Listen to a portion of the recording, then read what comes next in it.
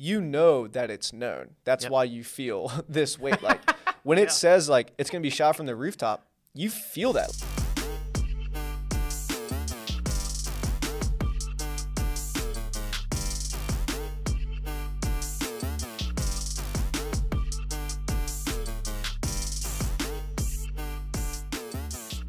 Welcome to the Couch Time Podcast, where we give you tools to connect with your student and point them to Jesus. I'm Ryan. And I'm Steven, and I'm a few inches away from the mic this week. Yeah, Josh Lewis gave Steven some advice to stay further away from the mic. Here we go.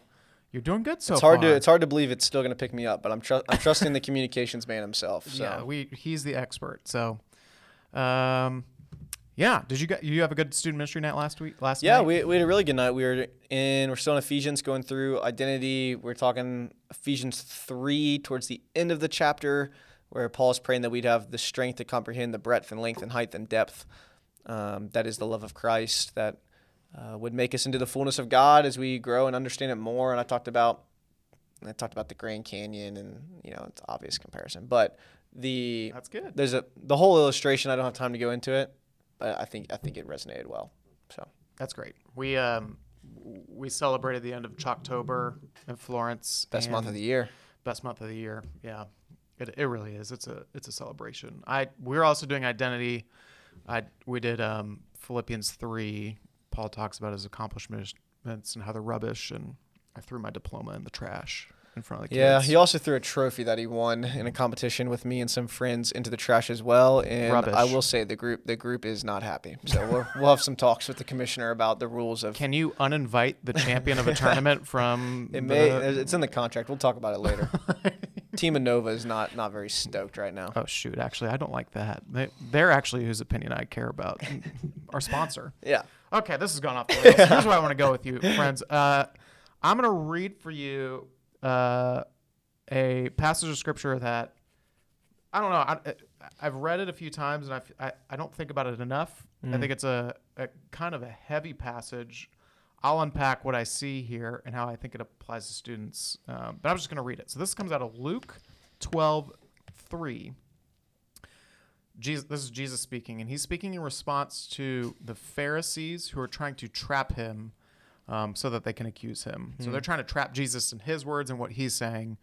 And so Jesus says this: "Therefore, whatever you have said in the dark shall be heard in the light, and whatever you have whispered in private rooms shall be proclaimed on the housetops." So I read this passage. I think one thing we all struggle with, and that students even struggle with, and something we talk a lot to students about, is taming the tongue. Yeah. Being careful with your words. Yeah. There was a boy at student ministry last night who kind of just was, he was making, I always tell people, you got to be careful when you work with middle schoolers because they will insult you. So he was making fun of my hair, which is good and what you want. And then he was making fun of, like people singing on worship, and I was like, "Hey, man, you gotta be careful. Yeah, your words, tame the tongue." Very buddy. much hurtful. Yeah, but he's just speaking. He's like seeing things, and he lets it roll. Yeah. So, but I think what I want to talk about today is another angle to this, like helping for you as parents, help to instill sort of this biblical concept of tame the tongue and being wise with our words. Yeah. And so often students hear like, "Hey, just tame the tongue," and they all sort of know this, right? Yeah. Like, I know I should be careful with my words, whatever. We want to give you a different angle that you can have this conversation with your kids. Yeah, I think I'd say it connects directly to identity, like what we're talking about in our own different series, going through different books, but we're talking about the same ideas, is trying to help students. Like, we as people have this constant battle between the flesh and the spirit, if we're believers, flesh and the spirit. And this helps remind you, it's like, okay, how am I being two-faced? Like, am I living in the flesh in these environments, and in these environments, I'm living in the spirit? With these people, I'm spreading gossip, rumors, hurtful words, tearing people down. But then in this environment, in the public side, or with my parents, with my youth leaders, like, I now have this like more mature persona. And it comes down to trying to help students realize who they are in Christ and how that should affect all aspects and areas of who they are everywhere they go, that their character should be being built up in the fruit of the Spirit and that affects the words you speak, how you talk to others, and not just what you do in public, but what are you doing when there's nobody around that God still knows and sees and cares about. It's not just like, oh, well, no one's here, so it doesn't matter. No, God cares. Yep, agreed. God cares. And I think actually a device I think that Satan uses to draw us away from God and to create conflict between us is to tell us that our words can be private. That everything we say, things that we say, don't have to be out in the light. Yeah. And so I can say this, I can do this, and in the right context, it won't get out, right?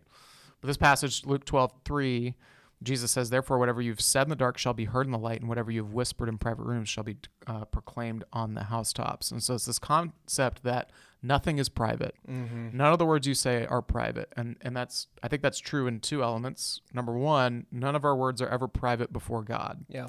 He hears them. He knows our thoughts. He knows what we're going to think before we do. And so there's a level of accountability and a reverence before God, even if we are followers of Christ, we are accountable before him. We should seek to honor him because he hears us. Right. But increasingly in our world, our words are not private before other people as well. So I think that's sort of that spin of like our students need to be careful what they're saying because we think that they're private, but they're really not. Yeah, and I think most kids today are being told this a lot of like, hey, you have a cell phone now, like watch your cell phone. There's whole presentations that go into schools and talk about the importance of being careful and watchful. And a lot of times it doesn't seem to resonate with kids like, oh yeah, another person telling me to be careful on my phone. But hopefully, like, as we frame it up in Scripture and we see what God's saying, it's like, yeah, this is a lot more weighty than just like, oh, someone may see this text I sent. But it's like, no, like, you as a carrier of the Spirit of God, if you're a believer, like, the Spirit is living within you. Yep. There is this weight and desire. It's like, okay, out of that overflow of my heart, of the Spirit within me, changing me and growing me, like, I want to put on display to others the gospel, that they may not have cause to doubt, that they may not have cause to question the truths of Christ, because when they hear me talk about Christ and then when they hear me talk with them about what's going on with so-and-so, they're completely different, which gives many people a reason to question the faith, doubt who God is, doubt if the Spirit's really in you or if that's just a bunch of hoopla.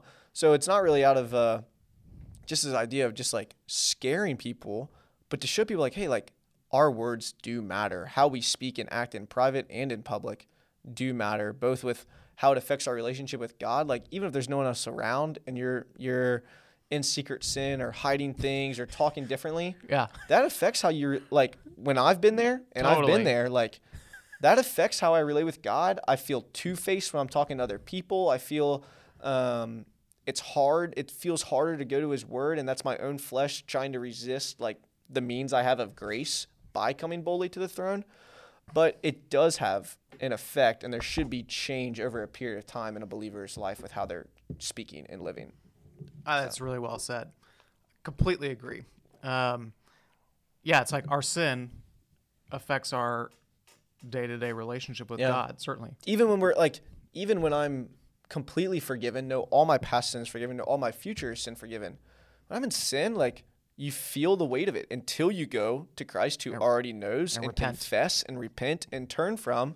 It's like, you know that it's known. That's why you feel this weight. Like, when it says, like, it's going to be shot from the rooftop, you feel that. Like, that's why you feel shame. That's why you feel guilt. That's why you feel embarrassment. It's like, you know that this is known before God, and that instills fear in you to a degree. Mm-hmm. So you'll either numb it by continuing to run to sin to avoid thinking about it, or you'll try to hide in shame and guilt and be down. Or it's like, hey, God knows. He's also a gracious and loving and good God. Mm-hmm. Come to him for the means of grace. Bring it to the light.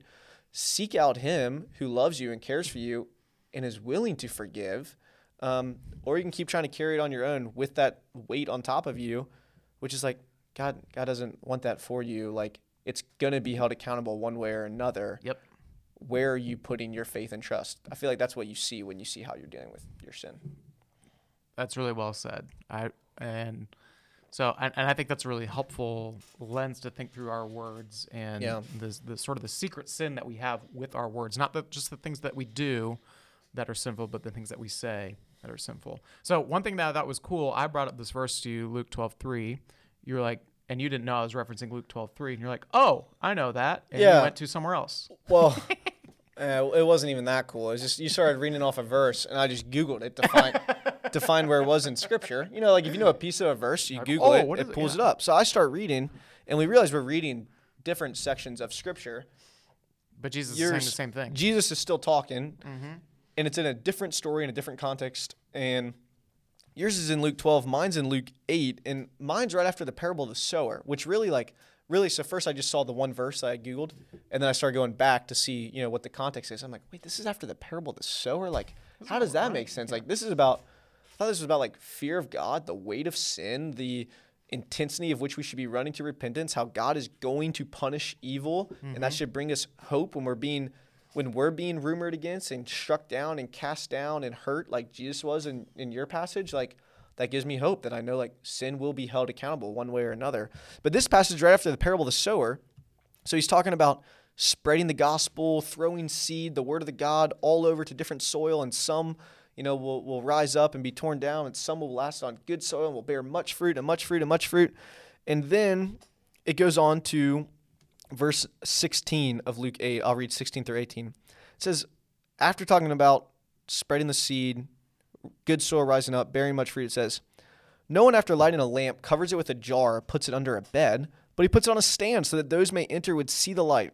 For nothing is hidden that will not be made manifest, nor is anything secret that will not be made known and come to light. Take care then of how you hear, for the one who has more will be given, and from the one who has not, even that what he thinks he has will be taken away. And this kind of revealed it to me in a different light as Ryan and I were just chatting and talking about it. Was like, okay, take care of how you hear, for the one who has more will be given, the one who has not, even what he thinks he has will be taken away. And it's this idea of, like, when we have been saved, have had the seed planted in good soil, have been beginning to bear fruit, we are like this lamp. The light of Christ should be shining through us. The aroma of God, aroma of the Spirit is people are experiencing. Hopefully the fruit of the Spirit is growing: love, gratitude, patience, peace, all of that, whatever.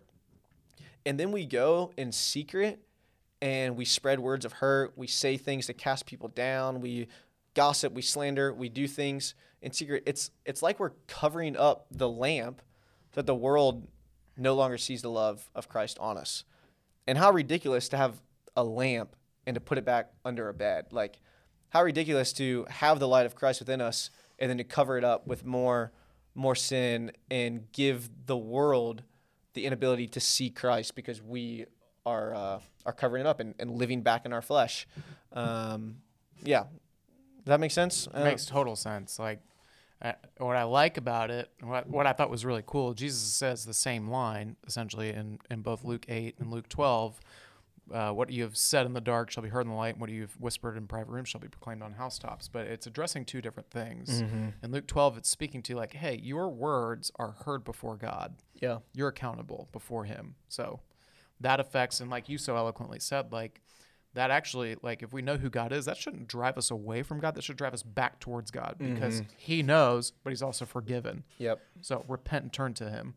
But also, it like, your words, they're if you think they're in darkness, they're actually in light, but they're spoiling your witness. Yeah. If they're in sin. Yeah. And so, like, we're called to be ambassadors of Christ, to make disciples. Well, the things that you think you're saying in the dark really are being broadcast in the light, and that can really hinder your witness. And on the flip side, if you speak words of life and truth and love and encouragement and joy and of the gospel and how God's done, that can also be proclaimed on, to the world. That can also be a bright light on a mountain that people see, like, wow, he speaks way differently than most people. Wow, even how he talks in private is different than how most people do. How he talks about his friends, his teachers, his parents, his family, his church, like, that can be proclaimed massively. You may just be speaking to one person about it in private, and then they go and talk to other people. Like, it could also be good, life-giving speech that gets spread around of, like, something about how Ryan talks is different. Like, he doesn't talk bad about things. He doesn't do that. Like, so there's also encouragement on the other end of, like, we can have a lot of influence and a casting of seed, as it talks about in Luke 8, by the words we speak, both in private and both in public. Yep. So one takeaway as we close, the kid that was kind of ragging on one of our friend playing, I think he was playing guitar last night. I was like, I don't think you meant it, but I think that was like sort of an insult. You need to go say something encouraging at some point tonight. Yeah. And so I think like speaking words, instead of saying words that tear people down, that are gossip and slanderous, like how can we encourage our students to say things that are encouraging to others? Yeah. Because God hears it.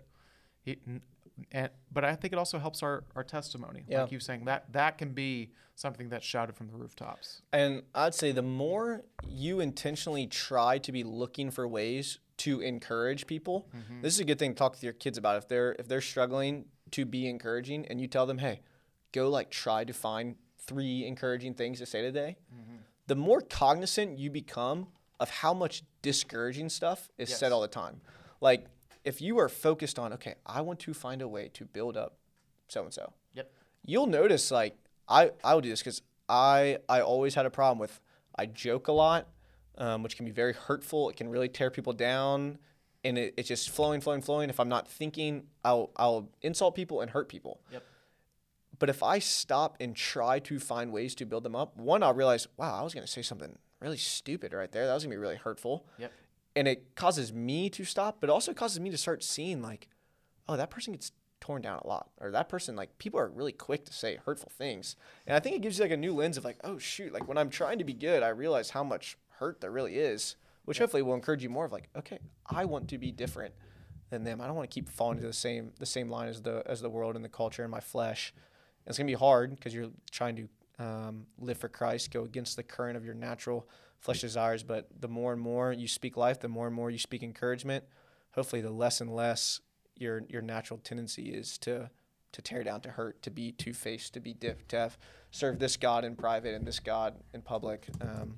And you'll be one. You'll live in your identity as a follower of Christ who's mature, not tossed to and fro, but is disciplined. So, Stephen, I want to encourage you. I've been paying attention. You did an excellent job not speaking directly into the mic this podcast. I appreciate it. Thank you very much. The whole time, you did it. You crushed it. Thank you. So that's what it's about. I appreciate that encouragement. Thank you. Yes. All right, friends, that's all we got for you this week. We're praying for you guys too. Last night, I felt, talking to some students, there's a lot going on in your families, and there's a lot going on with kids, and we're praying for you. Let us know how we can be praying for you too. Please. So, love you guys. We hope you have a great week. We'll catch you next time. Peace out.